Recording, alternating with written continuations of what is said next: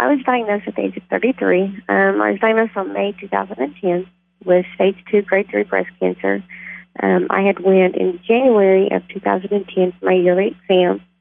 I asked my doctor then if I needed to get a mammogram and everything, and he said no, because cancer did not run in my family, and I was not at the required age to get a mammogram. So in the last part of April, I found a lump on my left side, and I went in, and they immediately did an ultrasound and a biopsy, and 4 days later came back positive for cancer. I immediately went in and discussed my options with the doctor. So on May the 10th, on May the 10th, when I got the official diagnosis, went in. And then on May the 25th, I went in and I had a total mastectomy done on my left side. And I was in the hospital for about 3 or 4 days with that.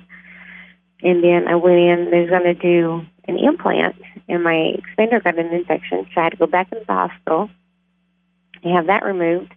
And I immediately started chemo, and after my chemo treatments were done in December of 2010, I waited until October of 2011 to start radiation treatments. And I did from October to December every day radiation treatments. And the best part about, well, I guess there's no best part about getting diagnosed, but I was able to get closer to God during that time. And I was able to witness to people. I kept a positive attitude, and that helped a lot of other people that were doing other types of chemo treatments for different, like pancreatic cancer and stuff like that. So it was very shocking to my family. My parents at the time lived in Oklahoma, and I lived in San Antonio, Texas.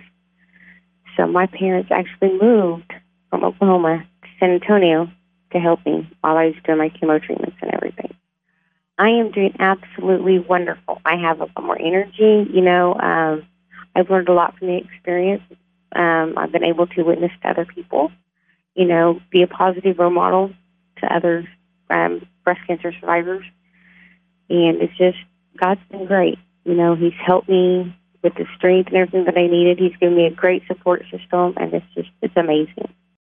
Wow, Denise, so a couple of things just stood out to me so much in your story, one of which is for those of us who have not been through this process, what a long process it really is. I mean, from beginning to where you are now and everything that was happened in between, especially in that first year or so, that's amazing.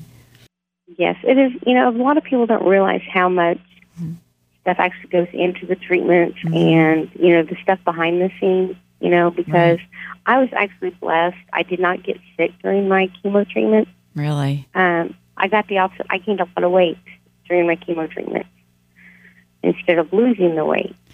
And that was really shocking to the doctors, which they were glad that I gained the weight because it kept me healthier. Right. Because a lot of people, I noticed when I was doing my treatments, they'd come in nice and healthy, and then they would lose weight so quick because they would get sick from the treatment. Yeah, they couldn't eat and keep that down. Right. Well, and I learned a trick, too, when I was doing my chemo treatment.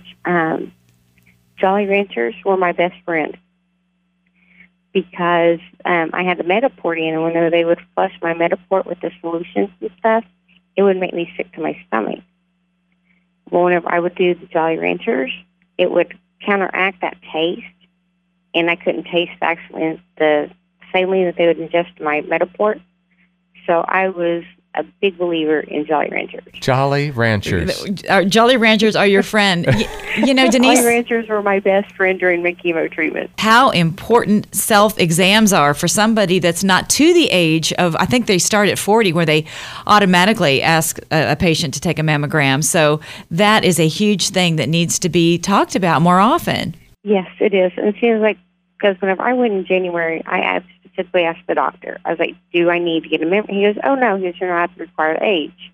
He goes, plus, he goes, it doesn't run in your family. And that doesn't really matter. I mean, they say that more people, it doesn't run in their family, actually receive that diagnosis. So you are quite a voice for breast cancer awareness, Denise, and we appreciate you so much. Yes. Denise, we would like to present you with a dozen beautiful roses from Stems Floral Design today.